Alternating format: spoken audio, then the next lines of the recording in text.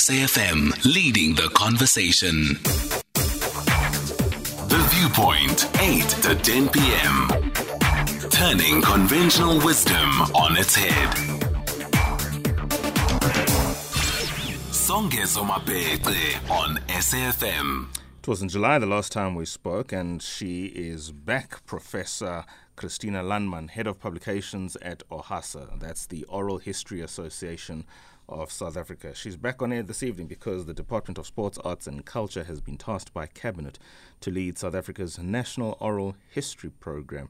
The program's objective is to generate information that will be added to the country's current archival collections. From tomorrow, OHASA will host a conference in collaboration with the Department, National Archives of South Africa in particular, and the State Provincial Archives. The conference is themed The World in Troubled Times, Oral History Challenges, and more importantly, Opportunities. Through this year's conference, OHASA hopes to contend with notions of celebration, commemoration, and leadership as narratives of memory, to remember and reflect on our past and to understand the immense contribution, especially of women in the country. So I'm going to offer you the platform to educate us. Go for it, please. Christina, thank you so much for coming back. Hello. Yes, I want to talk about the conference, which is tomorrow, which starts tomorrow with about 150 delegates. And this year it is in Clarence, in the south of the Free State. Why didn't you tell me this? My goodness, of all places, Clarence. I would gladly be there. We could even be broadcasting from there. It's a very important question because every year, and this is the 18th annual National Oral History Conference held by OHASA in collaboration with the Department of Sport, Art and Culture. The reason is that this is the 18th one, so since 2003, these conferences are being held every year in another province. So it rotates between the 9 conferences, so every province now had 2 chances, a second chance of hosting the conference. Now, the previous time we were in the Orange Free State, it was held in Bloemfontein. And now this time it was held in the south because it represents another culture. It is being held in the Thabo Mofutsanyane district, and it will then, of course, especially honor the people who have been living there for centuries. So, yes, that's the reason why it is in Clarence and not in Bloemfontein again. It is the second time it is being held in the Free State, and therefore it is in another place. That is important. That is important simply because, or especially because, not simply because, especially because it recognizes the people of South Africa. And by that, I mean those people who, for the most part, for whatever the reason might be, who are not in the mainstream, understand mainstream Yes. in the broad sense. But to go to where they are and engage them in their environment, in their comfort, in a manner that will not look to offend them or look to continue their marginalization. How is the conference going to assist in that regard? How is the conference going to unlock what information remains there and remains there simply because the institutions generally of the country are not quite geared or arranged in a way where minority voices, minority communities, cultures and languages hence often enjoy prominence like other languages, for instance, like English now. How are we going to engage that? What we usually do every year, except last year and this year, is that in a nearby school we would go and then we will train learners in oral history methodology. And they will go and do some projects, and then they will come and give at the conference. They themselves will then give their short papers on the projects they have done. And then by that, the area and the peoples, they do come alive to the people attending this conference. Unfortunately, because of COVID, we couldn't do it this year. But that was one way in which we honored the local communities.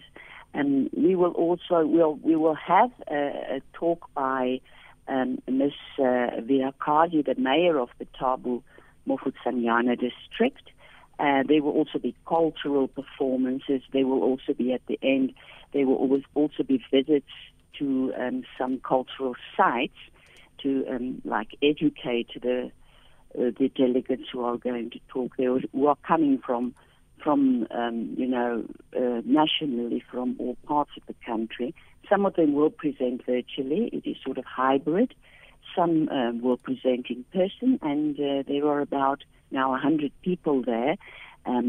But usually we are about 150, so many of the papers will actually be given virtually. So that is more or less how we try to acknowledge the local community. But it is also a conference which is based on research. It has sort of an academic background, and not so much that it becomes unlistenable to people. So anybody can attend, and it's massively informative.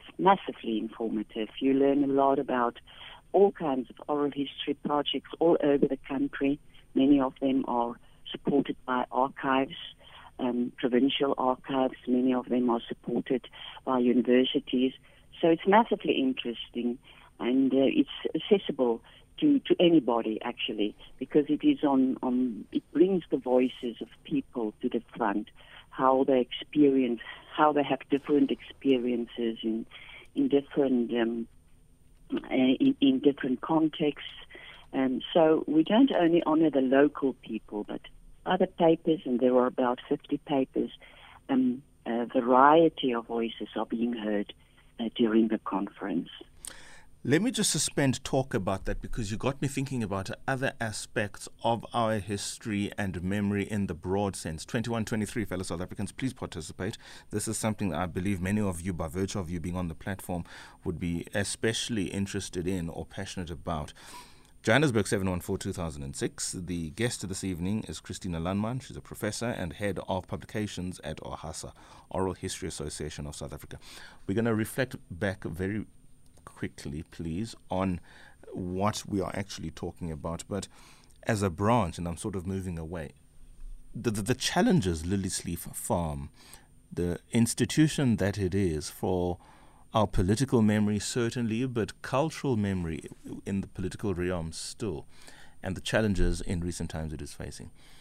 The fact that Apartheid Museum is closed, albeit it hasn't shut down, and other institutions of memory in the country are facing real hardships where we cannot engage a part of who we are. Is that going to feature in this conference? Because I can't imagine, when we talk about oral history and the institutions that represent our history, they are facing this really dire future, if you like, on present facts. Is there not a misnomer in that whilst the conference is good and, of course, is celebrating oral history the way that it is in the region, that it is all for the right reasons, it is all juxtaposed by the challenges that are faced by key and critical institutions, which in a country like South Africa, especially at this time, should on any day never be allowed? Well, when I look through the program, it stands out how many voices are being preserved now through this oral history research. There are oral testimonies of Bram Fischer. There are the Vavenda oral history is being preserved. There's a talk on that. There's the Sangqu and Matatiel municipalities in the Eastern Cape province that come to voice here. There's customary male initiation practices within the Amazizi, Kagamini tribe. I myself are going to retrieve some voices which are not very joyful voices, but voices of women who suffer gender-based violence or have suffered gender-based violence in rural Tuyando. So you see, it's a mixture. But as you say, while the physical museums are closing down, we have people reviving the voices of the voices that would have been dead or stayed silent if this research was not done. And I think what you very appropriately said is that, we have written history that has been so one-sided and so bringing only the voices of people to the front who have been political leaders or have been political leaders in a certain time in our history. But through oral history interviewing, we now bring voices to the front that tell us about those silent voices, those neglected voices, those unheard voices. That is the goal of this conference. And every year, of course, we publish the papers which are given here. Actually, there's going to be a handover. We are going to submit our journal to the Deputy Minister of Arts and Culture, who is Ms. Mafu. We are going to hand over our social memory studies. That is what our journal is called, social memory studies, and we are going to hand a copy of that over to her. And we also have a coffee table publication, which is on the voices of Tell Your Mother's Stories. It's being called.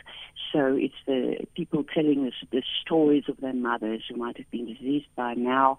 And that publication, it's a 4th volume, I think, will now also be handed over to the Deputy Minister. And of course, the importance of that publication for it to have any meaningful traction is its wide distribution in public libraries, in schools, and sort of parts of that publication finding its way in mainstream media to engage people. Yes, of course, there are news items that are always worthy of hearing, but as much our oral history, the essence of who we are, where we come from, is an important aspect. And I like the point that you mentioned that written history, as important as it is one segment of recording and reflecting on the times that were. Oral history, tonations, how language is passed, how knowledge is transferred, the mix of generations. Think of the elderly telling bedtime stories to or around the fire to young ones. I'm going to park that thought there with the hope that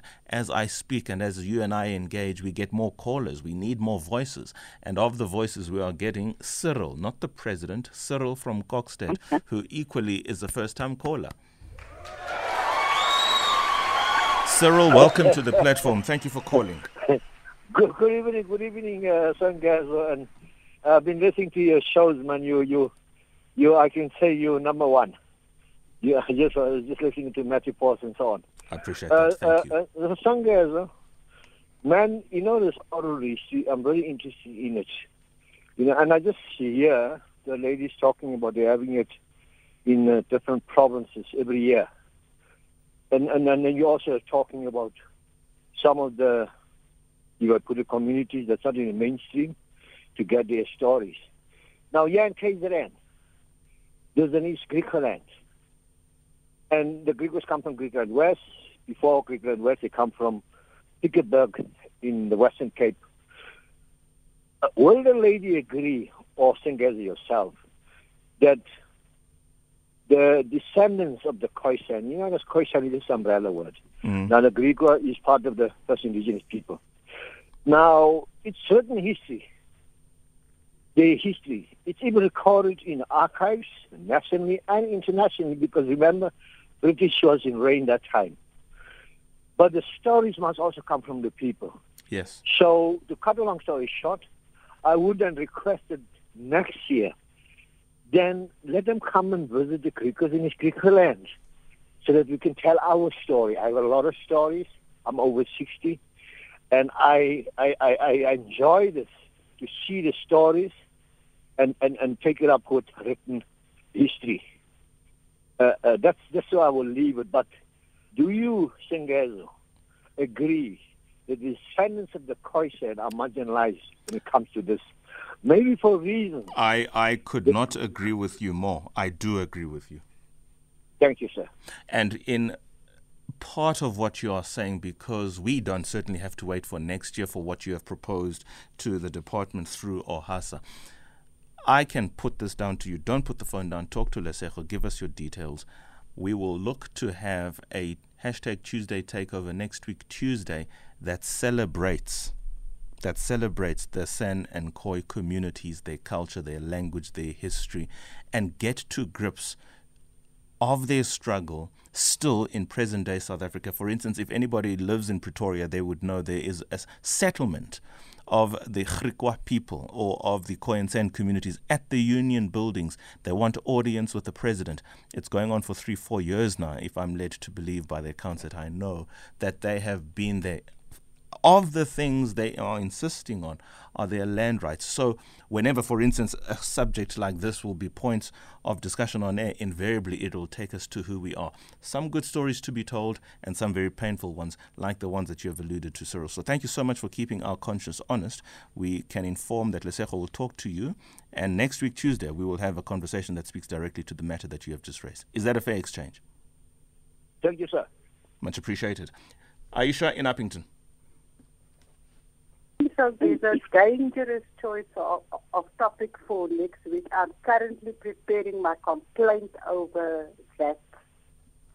That little episode on that 1 o'clock show. Now to the matter at hand. No, before I get to the matter at hand, the Khoi and the San are the Nama, Griqua, Kurana, Khoi and Bushman. And when SASM entertains that topic, can you people please respect us enough to deal with each individual group's history, tradition, culture, and heritage?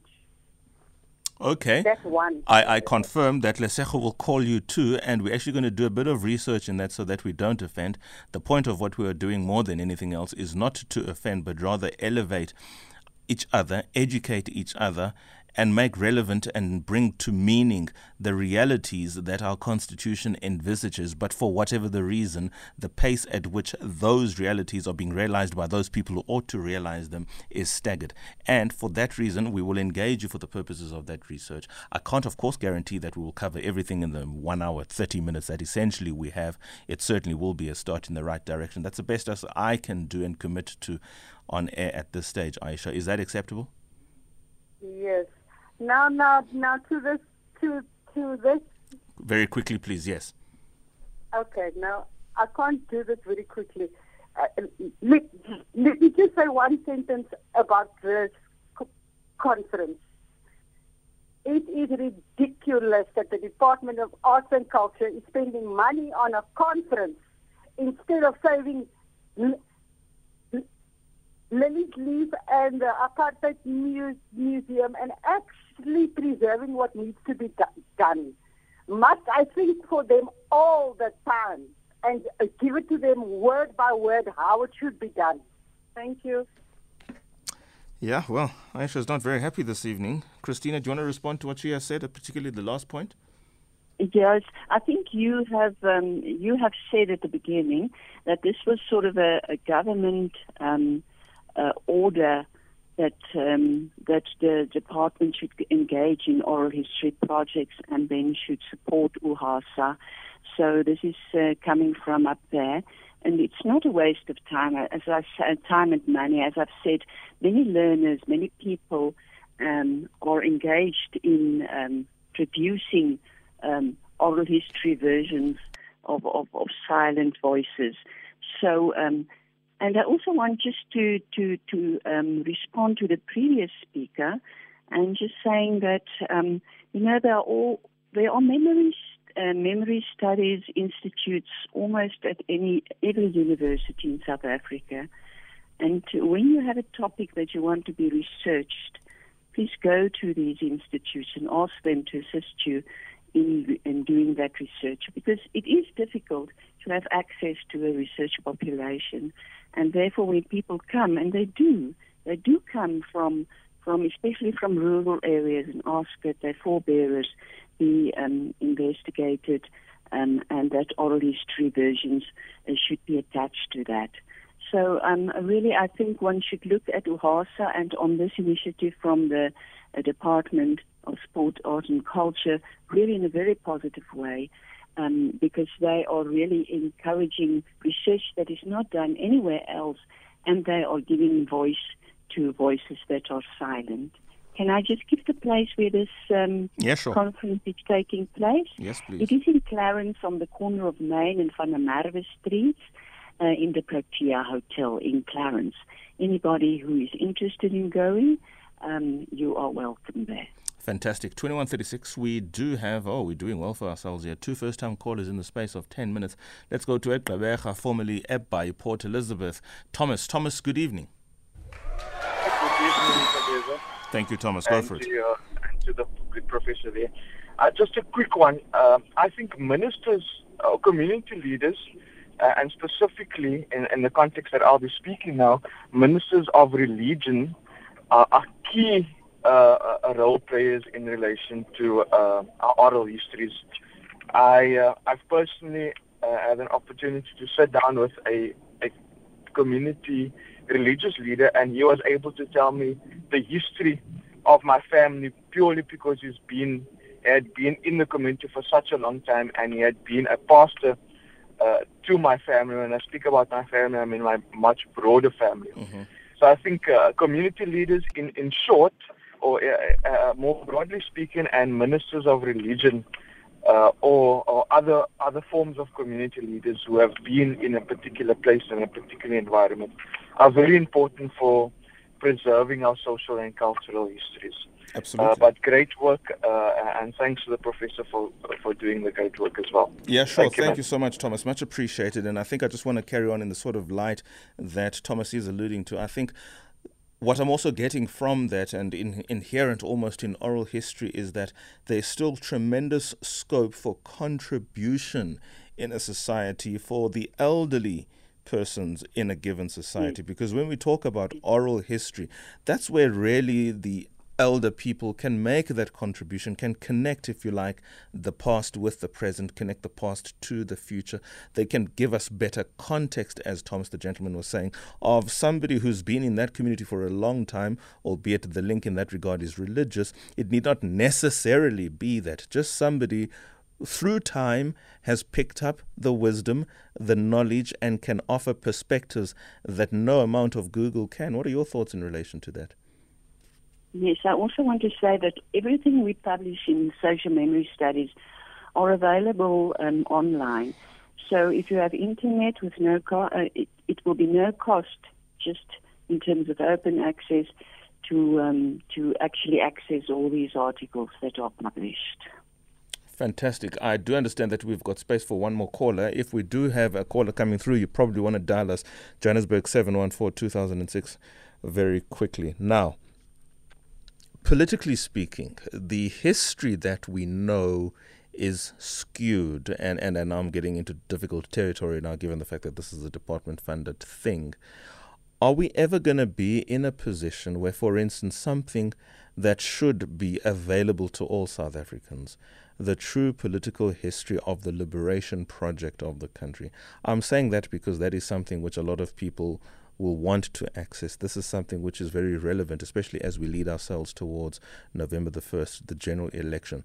When parties give us their respective manifestos and their contribution in the nation-building project, there are those voices, for bad, I'm not even going to say for better, for worse, that have been silenced. When you think of the names Mangaliso Sobukwe, there isn't much that people can reflect on him as his wisdom and legacy. There are many, not just in the PAC, but AZAPO. And in the political setup, when we talk about oral history, we can better engage this constitutional project that we have. We can better engage some of the challenges in the country when we reflect, knowing where as a people we have come from. Do any of these conferences ever reflect that particular tone or that particular aspect of our history? Not just the culture and the arts that one would automatically understand oral history to invariably canvas, but some of the uneasy topics like our political history. Does that feature? If not, why not? And I can easily answer that. It's easy to answer, but not easy to do. And that is what oral history is all about, is to fill up those gaps that are not being documented. and also to look the uneasy history in the face, you know. In Afrikaans they would say die heilsgeskiedenis en die onheilsgeskiedenis, you know, so history that is good for us to hear and it's uneasy for other people to hear. And that is what oral history is all about, is that we have now we have talks that history may become a compulsory subject at schools. But if we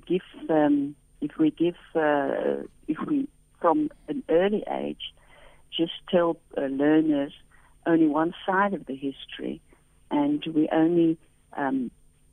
can only present them with already published sources, then of course we shouldn't even think of presenting history in such a way to learners. And that is why OHASA has this effort every year to go to schools and teach the learners the methodology of oral history, that they go out and they retrieve their own history through oral history sources. That is actually what oral history is about, is that to fill up those gaps between the written sources. And South Africa has really a shortage of written sources for most part of its history, and that needs to be corrected through oral history. Talking about that, I mean, that almost presupposes that our languages, just the language itself, should be more and more celebrated. Again, I mean, I might sound like a stuck record, but invariably we can't speak of oral history in the context at which you just described it as, absent a conversation of making our indigenous languages appealing to the communities who are owners of such languages. They must speak them and speak them in the mainstream. The mainstream must make content for consumption in those respective languages so that we can unlock through language the cultures of those languages. And then when you associate language and culture, you open up invariably and unlock more of that oral history that is relevant not just to the community or the group that is the speaker of that language per se, but for somebody who is engaged in oral history, who's engaged in dialogue of public interest as SAFM is, and for the listeners who are bent on educating themselves outside of who they are. I mean, there are many listeners, and a lot of them have called this evening, who would want to engage, but unfortunately they don't have scope because a lot of this is locked in language, and I think this might be an issue that South African Languages Board will have to address. We had a conversation similar yesterday, so that the work can unlock history which is then told, and in through telling our stories we become, in the truest sense, a people who are sovereign and independent and proud of who they are. Yeah, it's not only about indigenous languages, but also about indigenous knowledge. Absolutely. I think I mentioned it last time when this one woman gave a talk on how Ndebele people, when they were forcibly removed during the Group Areas Act period, they planted their own medicine, plants of medicinal value. But when they were forcibly removed, the land, the ground, was not good for what the medicine that they needed. So they couldn't cultivate it because of the Group Areas Act. And they had to go to pharmacies to get chemical medicine. Those are the types of indigenous knowledge we need to bring under one another's attention. Certainly, you are right. Let's leave it there. All the very best for the conference that starts tomorrow until the 15th. Mr. Nkawe Mafu, Deputy Minister of Sport, Arts and Culture, will preside over the opening. A flag-raising ceremony will also take place at a school nearby. And we certainly hope that this conversation, which has already led us to having a conversation with the Khoi and San communities next week, will be taking place. It is my wish that these conversations will unlock more such stories. And we certainly are thankful to the listeners for keeping us honest and accountable, because we probably wouldn't have had that engagement had Cyril not come through to make the commitment that we have together with Aisha. So, indeed, this is already a feather in your cap. Thank you so much, Professor Landman. Okay, this is very nice. Thank you. Have yourself a good evening, 2146. Good night, everybody. Much appreciated.